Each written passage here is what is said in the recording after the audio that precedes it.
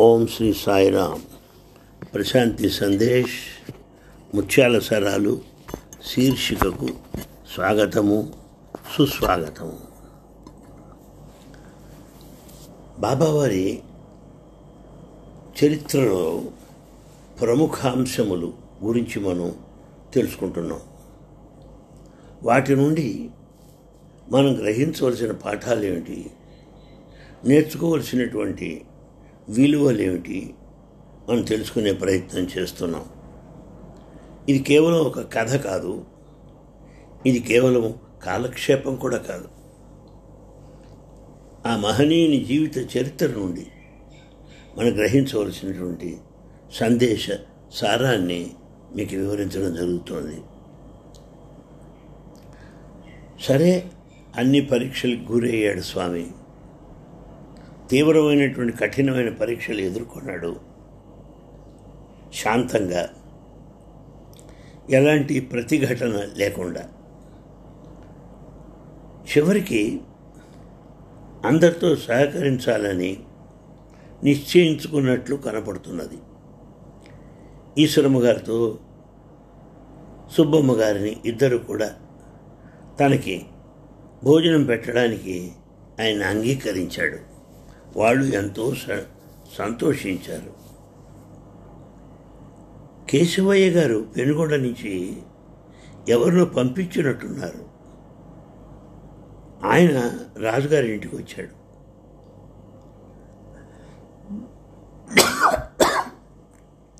ఈ కేశవయ్య గారు షిరిడీ భక్తుడు. క్రితం ఉపన్యాసంలో మనం చెప్పుకున్నాం. సరే, వచ్చాడు. వచ్చి నువ్వెవరో మాకు తెలుసు అన్నాడు బాబాని. నువ్వు చాలా చిన్నపిల్లాడివి, వెంకమరాజు ఈశ్వరమ్మ కుమారుడివి.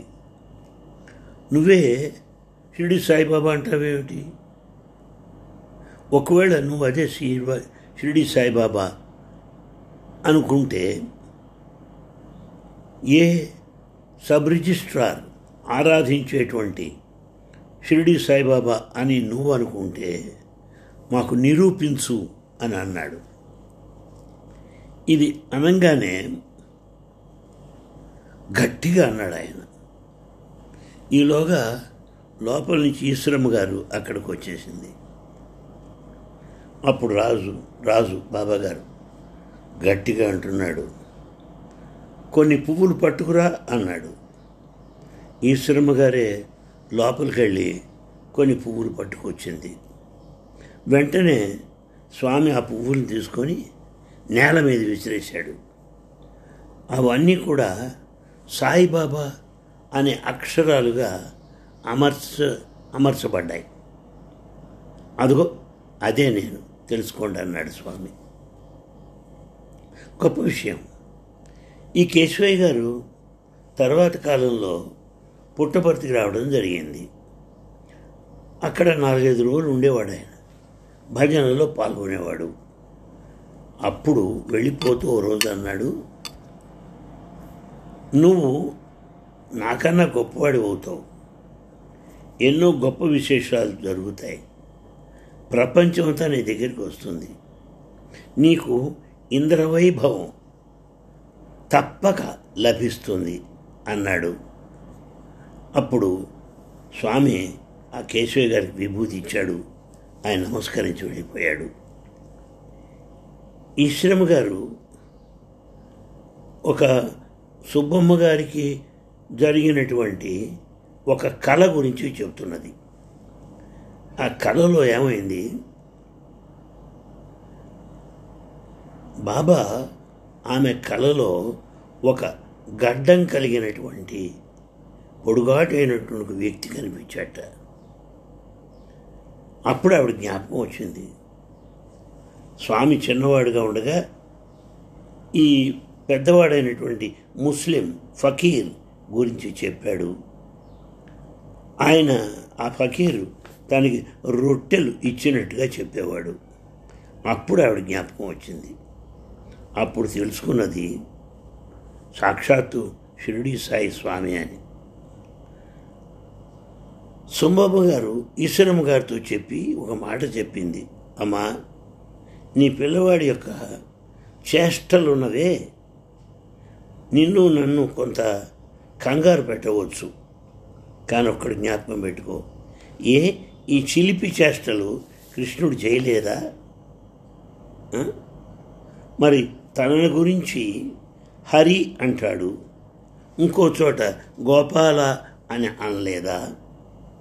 అందుకని మనం అలా అర్థం చేసుకోవాలి, కానీ ఆందోళన పడకూడదు అన్నది సుబ్బమ్మ గారు. సరే, ఇద్దరు ఆడవాళ్ళు కూడా, సుబ్బమ్మ గారు, ఈశ్వరమ్మ గారు, మొత్తానికి సమాధానపడి మళ్ళీ ఉత్సాహంగా కాలాన్ని గడుపుతున్నారు. ఇంకా స్వామి కొండల దాకా నడవగలడు, ఒంటరిగా వెళ్తున్నాడు. ఎక్కడో నిశ్శబ్దంలో కూర్చునేవాడు రాళ్లపైన, కొన్ని గంటలు గడిపేవాడు. సుబ్బమ్మ గారు ఈయన ఎక్కడున్నాడా అని వెతుకుతూ ఉండేది. ఎక్కడున్నాడో, చిత్రావతి ఒడ్డున ఉన్నాడా, ఆ కొండ పైన ఉన్నాడా, అట్లా వెతికి పట్టుకొని ఆయనకి అన్నం తినిపించేది ఈ సుబ్బమ్మ గారు.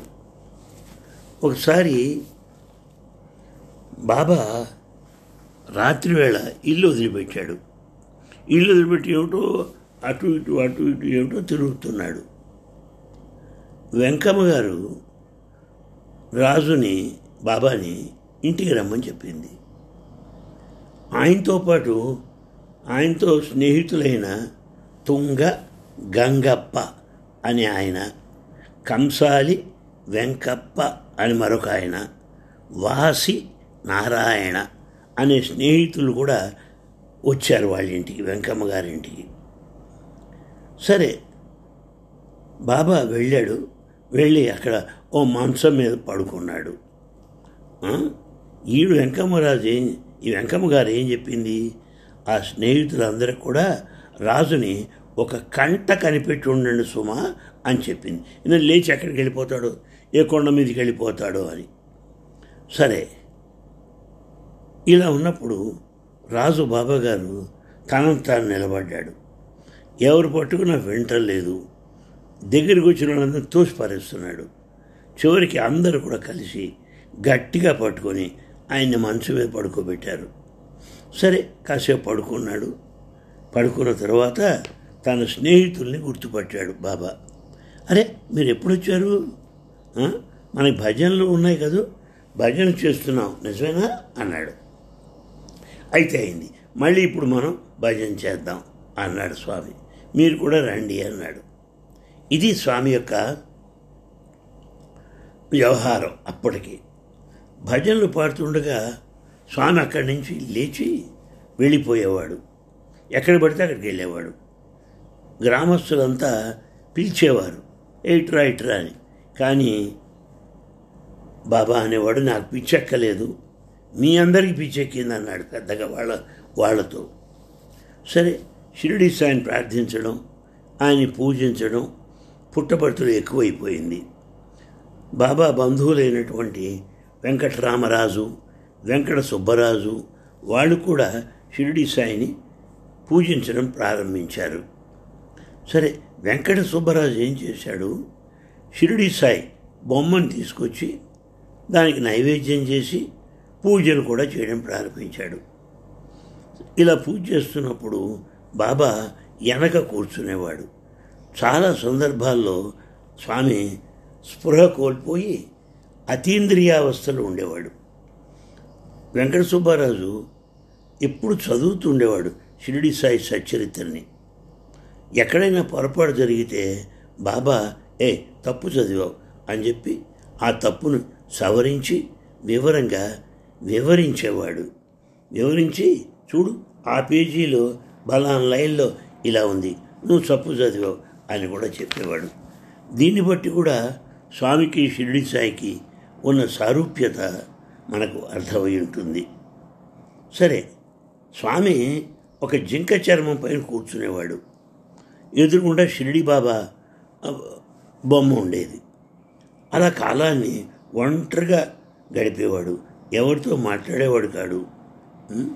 ఏదో తినడం, ఏదన్నా ఏదో చేస్తుండేవాడు. ఓ రోజున చాలామంది చిన్నవాళ్ళు రాజు బాబాని పరీక్షిద్దాం అనుకున్నారు. ఏం చేశారు? ఎందువల్ల ఈయన ఇట్లా వింతగా ఉన్నాడు, మనందరిలాగా లేడేమిటి తెలుసుకుందామని పరీక్షిద్దాం అనుకున్నారు. అనుకొని ఆయన అడిగారు, ఏమిటి సత్యనారాయణ, నువ్వు ఎందుకు అన్నం తినవు, ఎందుకు మంచినీళ్ళు కూడా తాగవేమిటి, నీకేమైంది అని అడిగారు. అప్పుడు బాబా అన్నాడు, మీరంతా పిచ్చెక్కిన పిల్లలరా, మీకేం తెలుస్తుంది అని చెప్పి తన చేతిని ఆ జింక చర్మం పైన అటు ఇటు రుద్దాడు. అంతే, అక్కడి నుంచి 4 అణాల నాణ్యం, 4 అణాలంటే పావల నాణ్యం వచ్చింది. ఆ నాణ్యం వాళ్ళకి ఇచ్చాడు. వాళ్ళు చాలా ఆశ్చర్యపోయారు. వాళ్ళ పావల అంటే ఆ రోజుల్లో చాలా ఎక్కువ. అది తీసుకొని వాళ్ళు కొబ్బరికాయలు, మరి అగరబత్తీలు 2 అణాలకు మిగిలిందంతా రాజుగారు దగ్గరికి వచ్చారు. కొబ్బరికాయలు వచ్చి బాబా ముందు పెట్టారు. బాబా అడిగారు, ఎందుకు ఇవన్నీ కొన్నారు మీరు? నేను మీకు పావులా ఇచ్చింది మీ ఖర్చులు మిమ్మల్ని వాడుకోమని, ఇది కొనమన్నానా అన్నారు స్వామి. వాళ్ళప్పటికి అర్థమైంది, రాజు బాబాకి కొన్ని శక్తులు ఉన్నాయని అర్థమైంది. దాంతో వాళ్ళలో ఆసక్తి పెరిగింది. అందుకు పెరిగి వాళ్ళు ఇంకా పరీక్షిద్దాం అనుకున్నారు. ఏం చేశారు? చిత్రావతి తీరానికి తీసుకెళ్లారు ఆయన్ని. అప్పుడు బాబా అంటున్నాడు, చెప్పండి మీకేం కావాలో అన్నాడు. అప్పుడు గట్టిగా స్వామి చెప్పాడు, ఏం కావాలి కోరుకోండి అంటూ వాళ్ళకి కలకండ ఇచ్చాడు. కలకండ అంటే షుగర్ క్యాండీ. అంతేకాక కొన్ని స్వీట్లు కూడా ఇచ్చాడు. ఒకరి తర్వాత ఒకళ్ళకి వాళ్ళు ఏం అడిగితే అవి ఇవ్వడం ప్రారంభించాడు. ఆ చేతిని స్వామి అటు ఇటు తిప్పుతూ, గాలిలో తిప్పుతూ విభూతి సృష్టించి వాళ్ళందరికీ ఇవ్వడం ప్రారంభించాడు. అప్పటి నుంచి రోజు ఆయన దగ్గరికి ఈ స్నేహితులు వచ్చేవారు. ఒక రోజున బాబా వీళ్ళని గంగమ్మ దేవాలయం తీసుకెళ్ళాడు. ఆ దేవాలయం వెళ్ళారు వీళ్ళంతా. అప్పుడు మామిడి పళ్ళు బాగా దొరుకుతూ ఉన్నాయి. అందులో కుర్రాడు అడిగాడు, నాకు మామిడి పండు కావాలన్నాడు. అప్పుడు అన్నాడు స్వామి, చూడండి అక్కడ చింత చెట్టు ఉంది, అక్కడికి వెళ్ళి తిను అన్నాడు. వెళ్ళు అన్నాడు. వీడు వెళ్ళాడు. అక్కడికి వెళ్ళేటప్పటికల్లా ఆ చింత చెట్టు కొమ్మకి ఈ మామిడి పండు వేలాడుతూ ఉంది. ఇది అసాధ్యం, చింత చెట్టు ఈ మామిడి పండు ఏమిటి? అది స్వామికే సాధ్యమైంది. అప్పుడు స్వామి ఆ మామిడి పండుని ముక్కల కింద కోసి అక్కడ ఉన్నవాళ్ళు అందరికీ పంచాడు. బాబాలో ఆ శక్తి అందరికీ తెలుస్తోంది. ఒక కొత్త ఆయన వచ్చాడు. వచ్చి ఏదో మాట్లాడటం ప్రారంభించాడు. కానీ ఏదో పరీక్షిద్దాం అనుకున్నాడు. ఈ పరీక్ష కూడా స్వామి ఎదుర్కొనవలసి వచ్చింది. కొన్ని సంవత్సరాల తర్వాత స్వామిని అడిగారు, స్వామి నువ్వు ఇంత బాధపడాలా, ఇంత నిశ్శబ్దంగా ఉండాలా అని అడిగారు. దానికి బాబా చెప్పిన సమాధానం, నేను ఈ బాధలు సహించకపోతే నేనెవరో ఇక్కడ జనాలకి తెలియదు.